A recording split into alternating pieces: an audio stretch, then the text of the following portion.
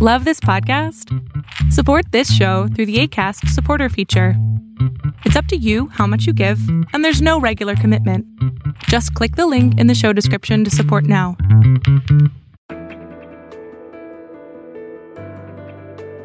Spy Talk, a podcast at the intersection of intelligence, foreign policy, national security, and military operations with Jeff Stein and Jeanne Meserve.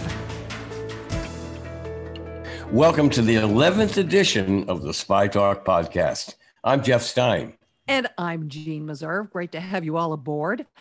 Coming up, I'm going to be talking to a former top FBI official, Jay Tabb, about just how difficult it is to find and investigate domestic terrorists. His bottom line is pretty sobering. I hate to say it. I'm a crazy optimist that we can always get it right. But honestly, it makes prevention almost down to a zero when you can't detect who they are. Wow, Gene, what a dilemma these insurrectionists pose for the FBI and other law enforcement agencies. I'm really looking forward to the rest of your interview with Jay Tabb. Meanwhile, there was an explosion of reports over the past few weeks that a Chinese counterintelligence official had defected to the U.S. last February. These reports got tied up in the Wuhan lab controversy. Anti-Chinese, right-wing, and pro-Trump online sites alleged that Dong Jingwei, that's his name, the top counter-spy in China's Ministry of State Security, had brought with him information that would show that the COVID-19 virus escaped the Wuhan lab, and further, that there was a secret military research unit doing business there. We reported on that swirling controversy over at the Spy Talk newsletter as well. And after a couple of days, the Biden administration took the very unusual step of calling me up and authoritatively denying that Dong Jingwei had defected to the U.S. To sort this all out, I called up Nick F. Demiades, who recently retired from the U.S. government after spending 30 years in the government watching China, and particularly Chinese intelligence operations. Welcome to Spy Talk, Nick F. Demiades. What do you make of all this talk of a Chinese defector? True or not? Not, or at least not this time. And we're talking about Dong Jingwei, who is the head of counterintelligence in the Ministry of State Security, in China's Ministry of State Security. And, rumors float, and this one came out of China, that he defected. So, not true. Interesting how it started, though, and why it started. Well, that's one of the first questions I had. It was pushed by right-wing and pro-Trump and pro-Taiwan news sites and commentary here. But I began to suspect it might be a Chinese ploy as well. What's your theory on that? I think more likely it is. People in China routinely use this type of activity in the party, in the CCP, the ruling Chinese Communist Party, to try and lower other people, to raise questions into other people, to cause dissension in the ranks. This is interesting political warfare all the time, and this rumor did come out of China. So that's where it starts. That's where you look for your answers. So you think that this is a move against Dong Jingwei, who is the top counter spy in China? That's pretty brazen. Does this signal some sort of power struggle between the top Communist Party leadership and the Ministry of State Security, the all-powerful Ministry of State Security? No, not necessarily. Not necessarily at all. It could be as simply as explained as people trying to figure out who's talking in America, who's leaking stuff, something like that, where they're just seeding, rumors in just to find out who's running and calling up America and letting them know what's happening. So it could be any number of things, but it's not something that would be effective in actually unseating the guy, but because he's in Beijing and everybody knows that. So it's not really going to have an effect on him. The question of how and why it got started are the real ones where you would look for answers. Well, let's address that for a little bit without going deep down into the wormhole. What makes you say that the rumors were started in China itself? I mean, the suspicion was that the thrust of this information was to cast doubt on the operations of the Wuhan virology lab. And China has been fighting that off. So why do you think this originated in China itself? Well, the first we actually know of it was released by Dr. Han, Han Lianchao, who talked about it publicly, that, tweeted about it, that he had heard this from contacts in Taiwan. Now, Dr. Han is a Chinese exile himself. He's a former foreign ministry official who defected here after the Tiananmen massacre in 1989. Yes, and he is a very, very pro-democracy advocate, which got him on Beijing's naughty boy list. The man's a lawyer and a PhD, so a PhD biologist. And I've known him for, 25 years and extreme high level of integrity. So he wouldn't lie about anything. The question is, who gave him this information and why? Knowing that a man with 90,000 people following him on Twitter that would release that publicly. So who in China thought it in their interests to release through that channel? Yeah, what better person to convey these rumors than a noted pro-democracy activist? Correct. Correct. Now, what's going on with Chinese defectors in the U.S.? Have we been successful at harvesting dissidents and malcontents in China to come to the United States? Let's like so much in the intelligence community, or the wilderness of mirrors, as the counterintelligence world is called. Let's say that's a yes and no. There's an official level of defectors, like we had Li Jinghua, was chief of staff for the former president, Hu Jintao, right? So he was chief of staff from 2007 to 2012. He defected. Wow. That would be like the White House chief of staff defecting to China. It would. And his role specifically during that time as chief of staff was managing all the secret communications, right? What they call the secretariat role. So he had access to everything. So there's an example of a successful, defection that becomes public. Now, when did he come over and what happened to him? He came over in 2016. The Chinese government sent a Ministry of Public Security delegation was a U.S. prosecutor's office in Los Angeles, I believe, trying to make the case that he had stolen millions of dollars and was accused of rapes and things like that, abusing his power, and that they wanted him back, wanted him to be deported back. The prosecutor's office said no. That's quite an interesting public move for China to make. It's sort of validating that he was a high-level official who had defected. So I guess the idea was just to muddy his reputation. Well, they do this all the time. Because now this is on the less than official level. We have a number of Chinese businessmen or people who are quasi-involved with state-owned enterprises, or people have vast fortunes in China that move their money to the United States through the EB-5 visa program, the business visa program. And then they gain green cards and they move the family and their wealth to the US. In fact, China has had quite a problem with that and trying to stem that flow that's happening of people hedging their bets. If the Xi Jinping regime is sort of out of control, too authoritarian, it looks like they may be coming under the microscope of the CCP, they flee, or they send their families to flee. Do we know if some of these emigres are top government officials, or in particular security officials, intelligence officials? Well, we know. I'll not answer that on the part of the U.S. government, okay? But the person does have to list on the visa what they do, where their money basically is coming from, or, X amount of dollars. It has to be a wire transfer that the U.S. can monitor and understand. So as filling out any visa form, you're subject to believing what's on the visa, but on the visa you do have an understanding of what the person has done for a living.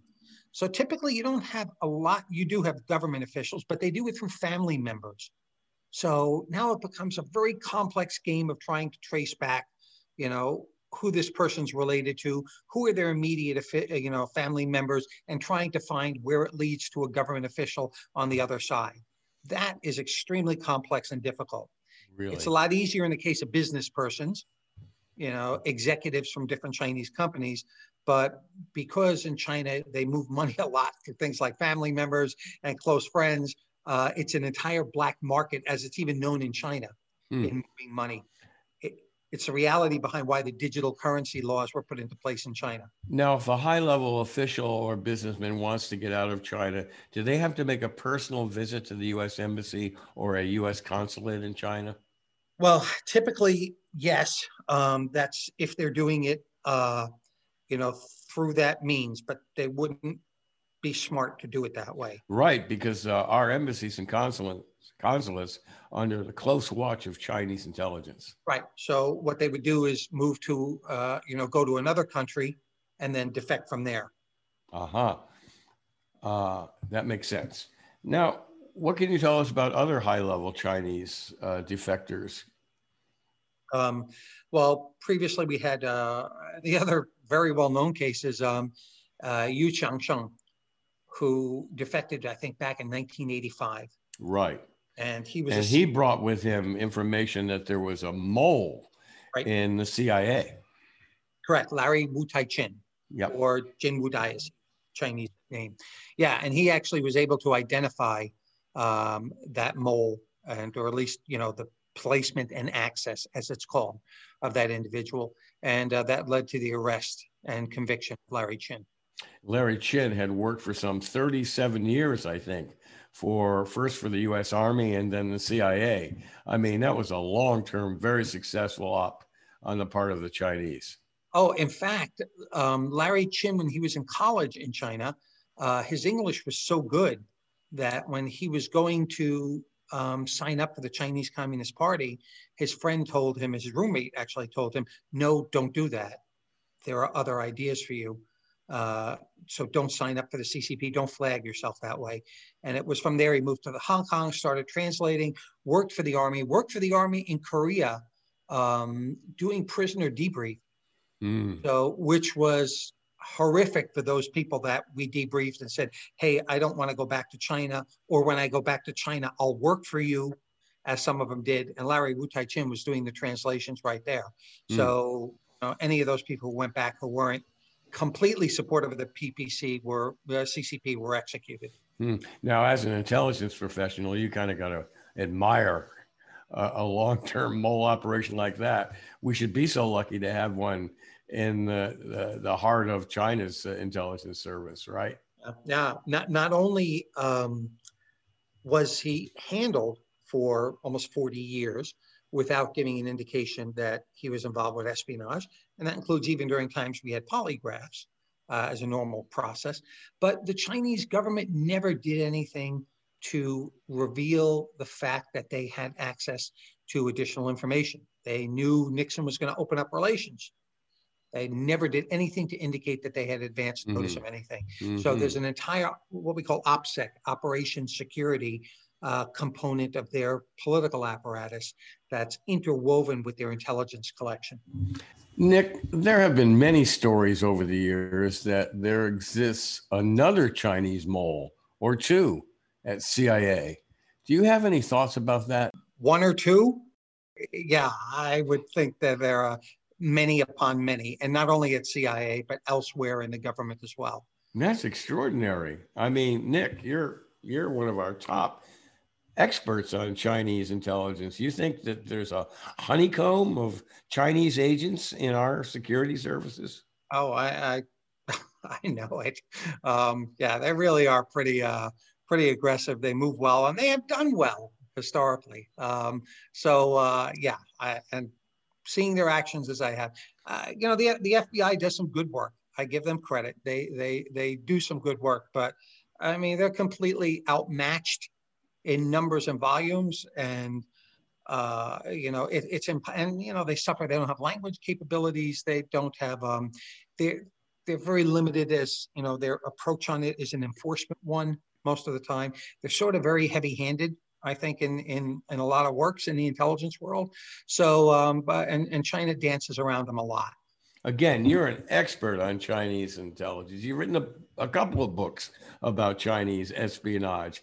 So I have to ask you, it begs the question, are we talking tens of Chinese agents in our security services? Hundreds? Thousands? You got a ballpark figure? Yeah, I think if we're talking just the intelligence community, the 17 agencies, including the DNI, I'd be stunned if there weren't dozens. Absolutely stunned if there weren't dozens. And different levels of reporting, right? Some people might not be giving classified information, but they might be reporting on the personality of Nick or someone at the office, and then there's this secondary group of access agents around that who are reporting who's in the IC and where they're living and things like that. So there's different levels of people that are reporting inside the core area, like the most secret areas that people are passing classified information. The number's much smaller, probably less than a dozen. But when you start including those areas out, then you get into political ranks and congressional and think tanks and all others that contractors all influence areas around that core intelligence thing, then you're talking dozens and dozens. So they would be interested in penetrating, say, the transportation department or the commerce department as well, because these departments deal with American infrastructure. And actually, yes, and with China, China doesn't concern itself so much about secrets as we do, if looking at the CCP. It concerns itself with policy. What is the U.S. thinking? In Congress, who's going to vote for what relative to China? What staffers have influence over what members of Congress so they can shut off policy ranks? What think tanks are listened to in Congress and by the administration so that they can influence those think tanks? What academic institutions have that type of power and influence? So we all see things through a lens, through our own cultural and educational lenses. They're no different. So they look at that surrounding infrastructure of academia, think tanks, et cetera, as primary areas to recruit, to understand what policies are shaping up in the United States, who's supporting what, and then how they can influence those. Business as well. Right. Now, Russia is notorious for trying to track down and sometimes successfully assassinate defectors. What's China's policy? Are they as brutal, let's say, in tracking down defectors and eliminating them? No. Let's put defectors into two categories. There's this whole world of dissidents and people who leave China from a state-owned corporation, state-owned enterprise, or something like that, who aren't official defectors, right? But they've left China, they've gotten their families out, and and the Chinese government comes after them. If they're dissidents, the Chinese government comes after them to silence them. And what I mean by comes after them is threatens them, identifies them to threaten them in the United States, threatens their families back in China, exerts pressure on them in every way they can to try and get those people to come back to China, to face China's version of justice. So typically that we've seen that in the Ministry of Public Security operatives working here in the United States, right? So, and globally, seen the same thing globally. And again, death threats would be, it's a crime in the United States, but the FBI is just overmatched again on this court. Right. And it takes a lot of investigative resources to go after just one of these cases. The Chinese government takes multiple track approach, the lawfare. They try and use the U.S. law. And they come in and say, hey, look, this guy stole A, B, C, D, $10 million. Here it all is. We want him back, repatriate him. So that's one means that they use. They will attempt covertly to try and grab family members, in China, threaten them. I know people have been in on phone calls when they're being threatened and their family members are back there being threatened in China. Dr. Han, as an example as well. So this has happened to a lot of very prominent pro-democracy advocates and Uyghur dissidents overseas, globally.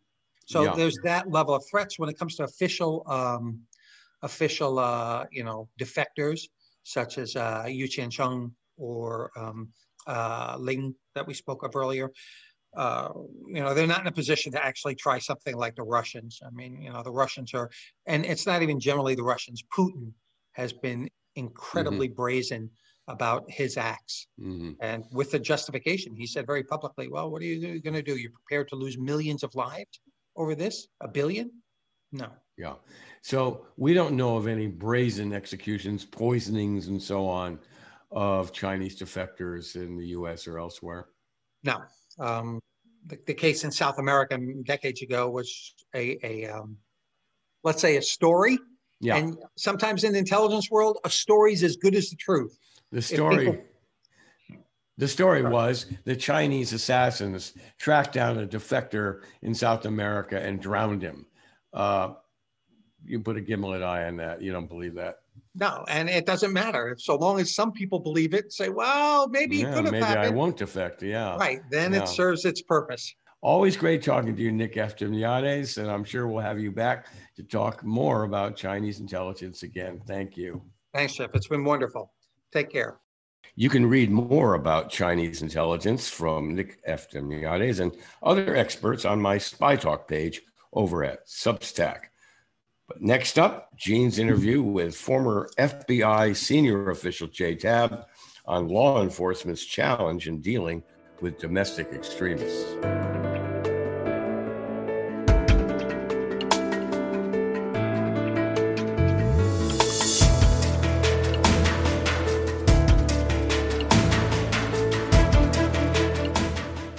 This week, Canada declared the U.S.-based anti-government militia group, the Three Percenters, a terrorist entity.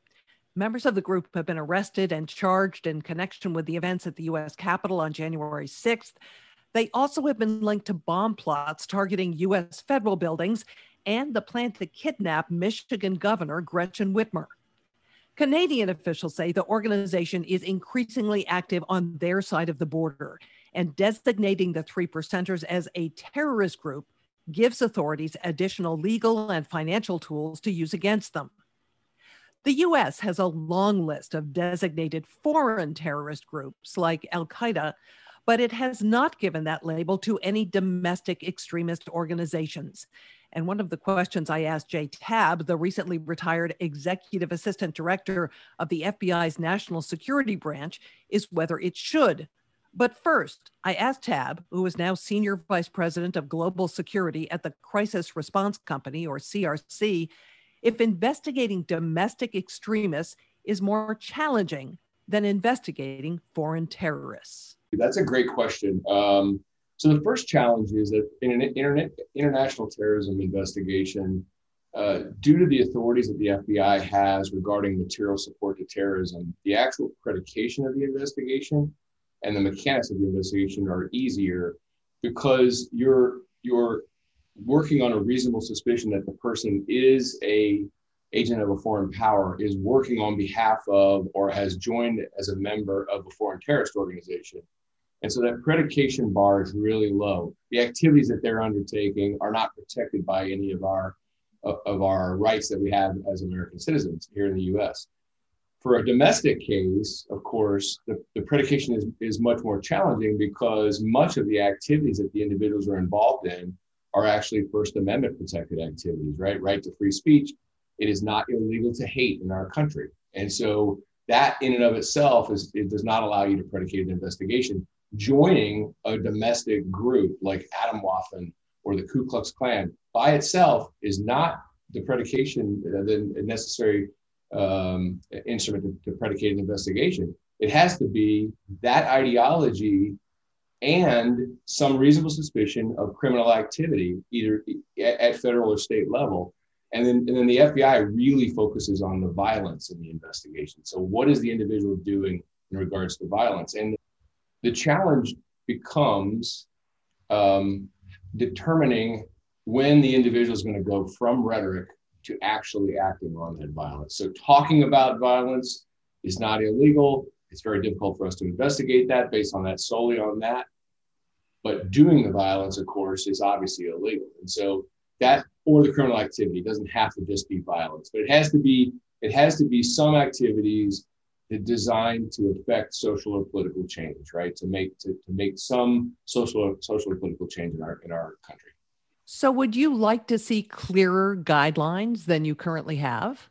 No, I think we have the clear guidelines about what we can do. There are necessary steps in predicating an investigation that require, like, for instance, a little bit more deliberate legal review. So they want a lawyer in the FBI to look at the predication of the investigation and make sure that we are meeting the requirements that are set forth by the Attorney General. I think that's a good idea. It's a safety catch so that we don't overstep our boundaries as an organization.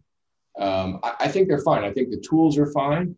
I think I would like to see 23 U.S. Code 18 U.S. Code 2331 is the statutory definitions for terrorism, and it has to do with domestic terrorism, and then into that series of 2332, 2339, where it defines all of the types of terrorism and the violations. There's a great definition of domestic terrorism. There just doesn't happen to be any sentencing guidelines or any articulable criminal activity involved with that that's defined by code. And so that's probably the one area where we could use help. And yet it wasn't dealt with in the new terrorism strategy that was laid out by the White House. Disappointed? No, I think that, unfortunately, I think this is a natural evolution. It's iterative.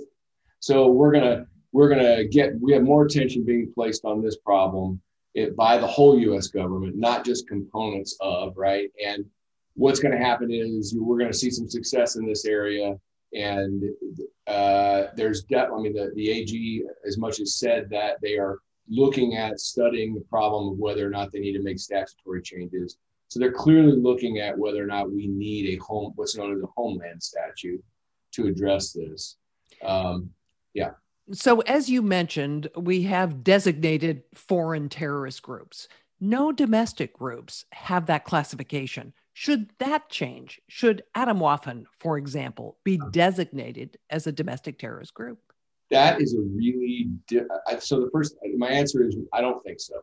That is a difficult thing to consider. And because of the right to free assembly and the right to free speech, how would you discern the difference between somebody who's just joined one of these groups to be a member and think that they're doing the right thing and to have their voice heard versus the ones in those groups that are involved in criminal activity?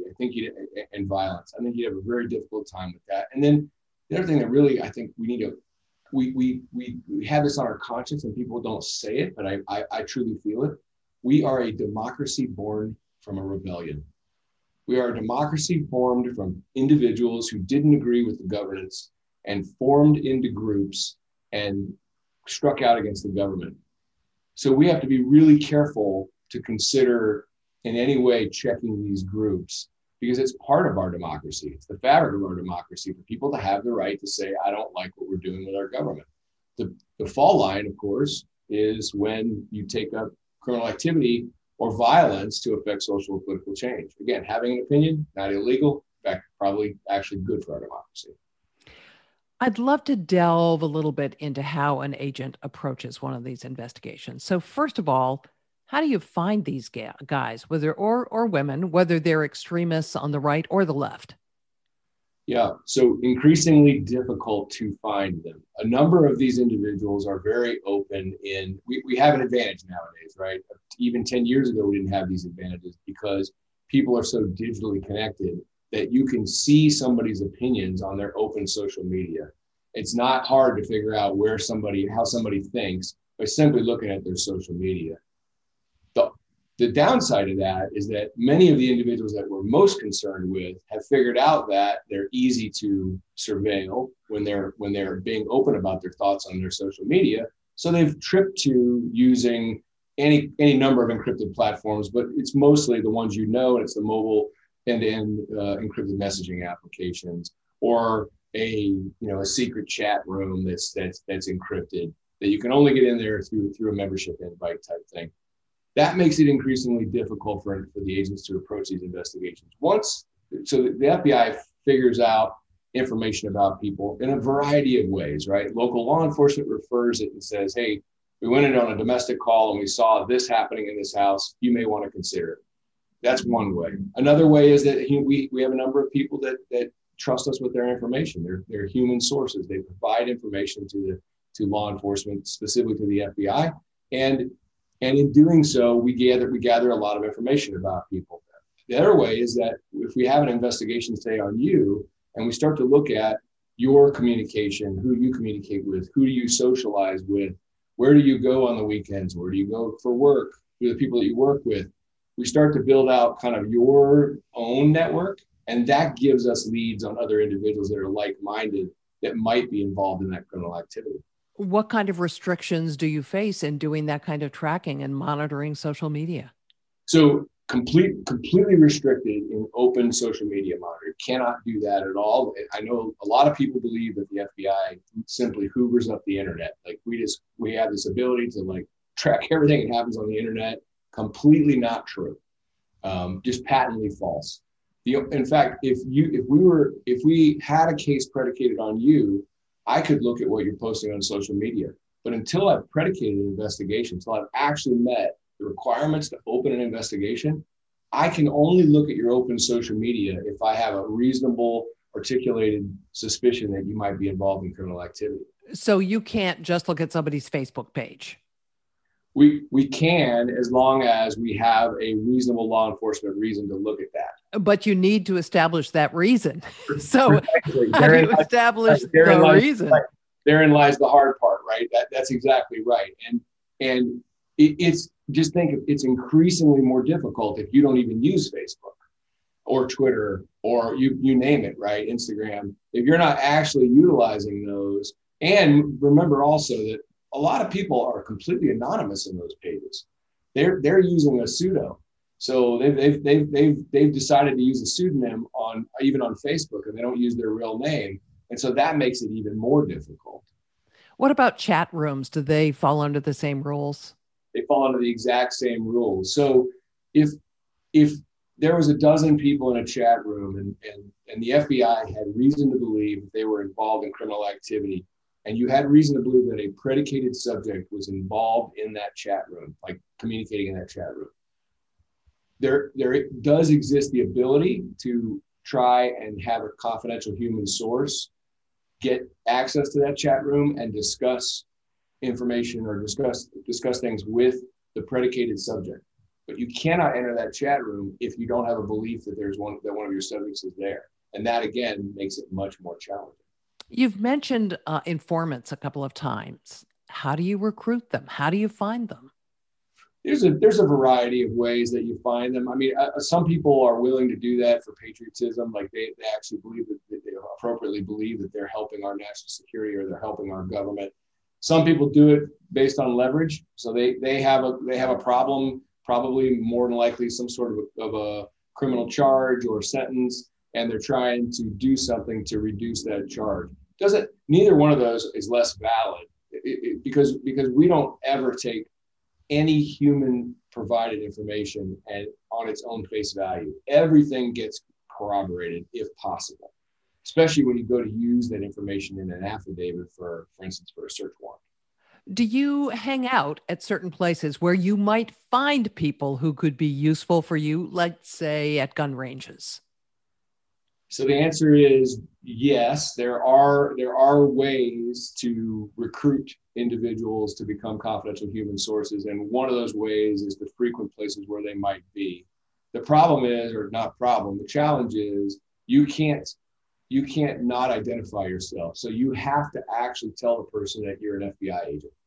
The rules. I imagine a lot of people turn around and walk away when you tell them that. Yes, it's been a long time since I handled sources, but yes, you get a lot of no's to get a yes. That's correct. So are those kinds of informants more useful than putting someone undercover because they aren't governed by the same rules? They are. So that's the thing. They are governed by the same rules. The difference is they're not trained the same as an undercover who's typically a sworn agent or police officer. So they are admonished and told, you cannot break the law. You have to do things this way. You cannot. They're given pretty strict guidance on what they can and can't do. So it's not really a free for all. The difference is sometimes a human source will be able to collect something that an undercover couldn't collect, and or they'll do it. And for instance, for the first time you meet with them, they may say, well, I know all about this because I've been involved in this group of people for the last year, and they can give you all that information. There's nothing wrong with that. That collection is not illegal. It doesn't break the rules.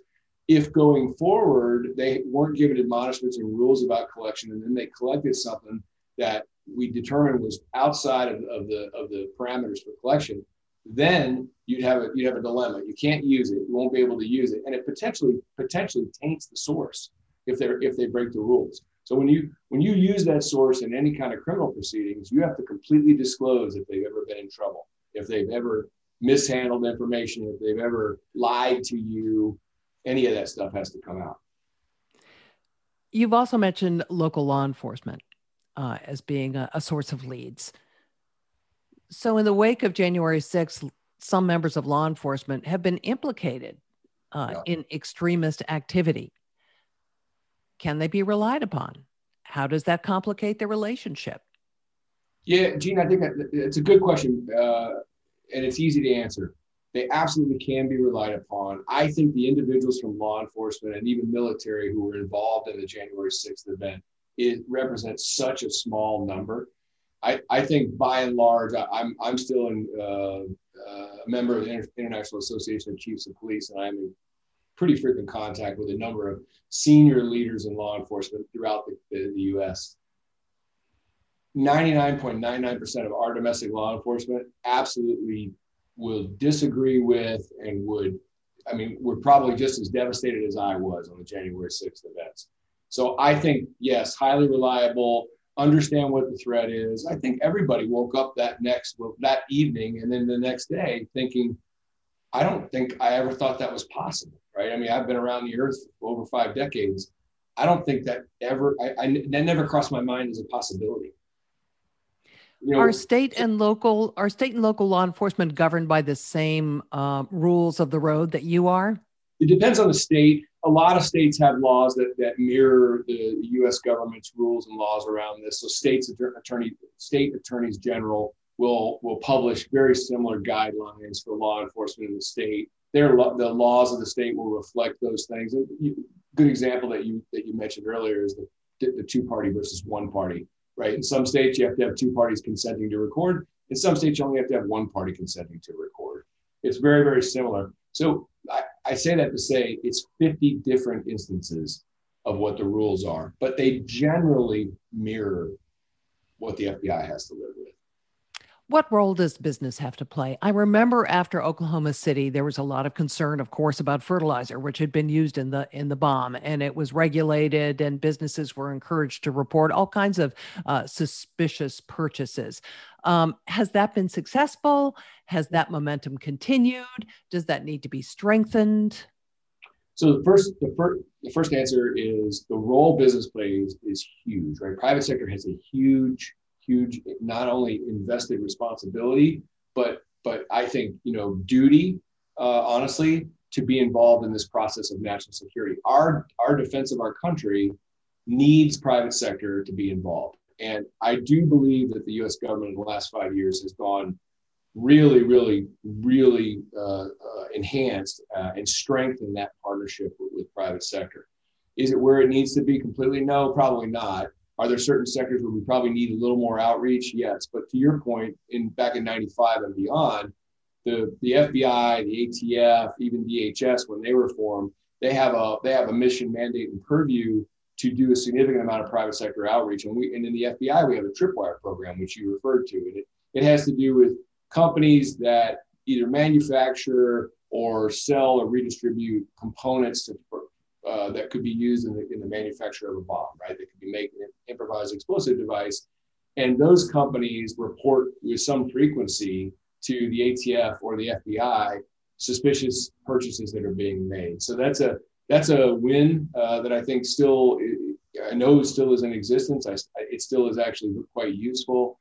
And it's no different than, it's a little bit of the, I know people are tired of it, but it's a see something, say something. I mean, unfortunately, it really is still that. If you see some suspicious activity, you should say something to law enforcement. Have online purchases made it more difficult? Absolutely. So, yeah, without question, they've made it much more difficult, because now you can purchase with some level of anonymity, not complete anonymity, but some level of anonymity. And you can make a purchase from this website for this component, and this website for this component, and this website for this component, and it might not show up the same. An example, you can walk into Home Depot right now, and if you purchased threaded pipe and end caps, and you purchased it like 50 of them, 50 1-foot threaded caps and 100 threaded pipes and 100 end caps, that would come up as a tripwire purchase, and that would get referred. But if you went to online on Home Depot's website and you ordered 2 or 3 of those every other day, and you ordered them shipped to the store on this day and sometimes to your house, you could make the same 50 pipe purchases and never gather that attention. So yeah, it makes it more difficult. Family and friends have given up a number of the people who were involved in January 6th. How fruitful is that pipeline for the FBI? Look, I think, unfortunately, it's very fruitful after the fact. The problem we have is it's known as the bystander effect. We have a number of friends and family who saw things before people do something and didn't report it to law enforcement. That's the tough thing. Now, of course, people are, like you said, they're coming out and they're talking about it. I mean, one thing that's different about January 6th is I do believe that I think, and I'm guessing here on numbers, but I'm roughly right, 800 or so people entered the Capitol. I believe that probably about 600 of those people, they weren't planning on entering the Capitol that day. I think there was a little bit of a mob fervor that happened. I do believe there were people that were prepared to fight with the authorities and to potentially enter the Capitol. I do in my heart believe there were some of those individuals. So my point is that a number of those friends and family of the 600 or so that never intended to go in that day just thought their family member was going to DC to go to a peaceful protest on the Ellipse and then walk down to the Capitol, right? So they wouldn't have even known to say something. There have been hundreds of charges since January 6th against individuals. Do you think that has suppressed recruitment and stopped radicalization, or has it perhaps increased? Yeah, so the answer to stop radicalization is absolutely not. I do think that it will dissuade some individuals from being involved in this. I think some people got a shock of reality that this rhetoric and going to a rally is one thing, forcibly breaching the U.S. Capitol is a completely different thing. There's some people that were charged, as you probably know, that are facing some significant exposure, 15, 20-year federal felony exposure. So pretty significant prison time if it goes that way. I think it will have a deterrent effect, but my concern is that my overall concern is that it probably drives a number of individuals further underground, and they will be less openly communicating about their rhetoric and their thoughts. And I'm really, really concerned that we might be headed back to a mid-90s situation where we could have another Murrah Federal Building incident happen, something like that, a domestic attack perpetrated by some individuals who have now gone underground because they feel significant law enforcement pressure around the aftermath of January 6th. And obviously those lone actors are harder for the FBI to find because they're not communicating with their friends and Confederates about whatever they're doing, right? That's right, Gene. They are incredibly insular.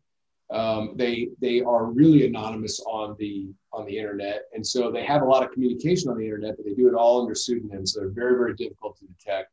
Those types of individuals. And I think another thing that's really happened that's dramatic is that the radicalization and mobilization to violence amongst the domestic threat actors has mirrored what we're seeing with the Islamic terrorists, with the jihadi terrorists. We were seeing an incredible, and I think this is the difference between 1995 when the Murrah Federal Building happened. In 1995, there wasn't a 24/7 news cycle. And there wasn't the internet at the robust level it is now. So the amount of hate rhetoric that you can expose yourself to on the internet right now, it's 24 hours a day you can be looking at hate. And so I think people can get radicalized, self-radicalized in that way much faster than they ever could before. And I think that's really the challenge right now is that, Timothy McVeigh, he surveilled, he went to Ruby Ridge, the aftermath of Ruby Ridge and the aftermath of Waco. He surveilled the Murrah Federal Building. That was months in planning.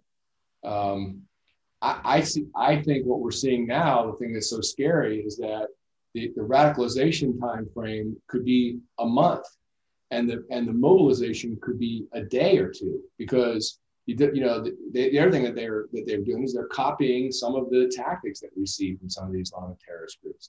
So that's the other real challenge for law enforcement, is that when that time frame is shortened, you're much less likely to detect the individuals prior to the act. And prevention is much less likely to occur. It's almost, I hate to say it, I'm almost, I'm a crazy optimist that we can always get it right. But honestly, it makes prevention almost down to a zero when you can't detect who they are. You might get lucky and they might be seen as they're, going to do the attack. That has happened in some cases. And then local law enforcement bears the brunt of these things right at the outset, because they are the first responders in these events. So what do you think is going to happen over the next year or two if prevention is that difficult and political polarization? And let me add, although we've been framing this largely in terms of the events of January 6th and extremism on the right, there is also extremism on the left. And some people have posited to me that they think they may see an increase in that in response to what's happening on the right. So my question to you, what's going to happen in the next 5 years, given this difficulty finding them and preventing them from acting? Yeah, so it's great that you bring that up, and I want to make sure that I emphasize that. This is not a right or a left problem. This is an all problem. And what actually has happened the last 5 years, really the last 4 years, is each side fuels the other. And so the events of the Charlottesville Unite the Right rally and the aftermath of that brought out that was a catalyst point. It really was. Now, prior to that, we had a significant amount of social unrest on the left and quite a bit of protest around immigration laws and social reform things. And it's really where the group, and I use that in air quotes, it's not really a group, Antifa came about. And what it is that is a moniker given them by the media. And it's an anti-fascist is what Antifa stands for. And it is nothing more than a moniker. Now, since then, a number of individuals identify that way, but they're not organized into some big, massive army. That's just not, that violates their own principles, because at heart, they are largely anarchists.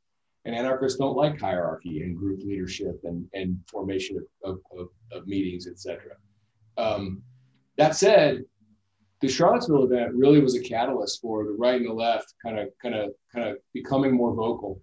And since then, what we've seen with the summer, as you brought up last year, the summer of social unrest last summer, with a number of social issues coming to the forefront, we saw huge events where the left and the right, the anti-government, anti-authority from both sides, the racially motivated violent extremists from both sides would come out to these events, and they would actually, I think, honestly, that's the 5-year prediction. The 5-year prediction is the stronger and more vocal and violent one side becomes, it's going to be met by the other side.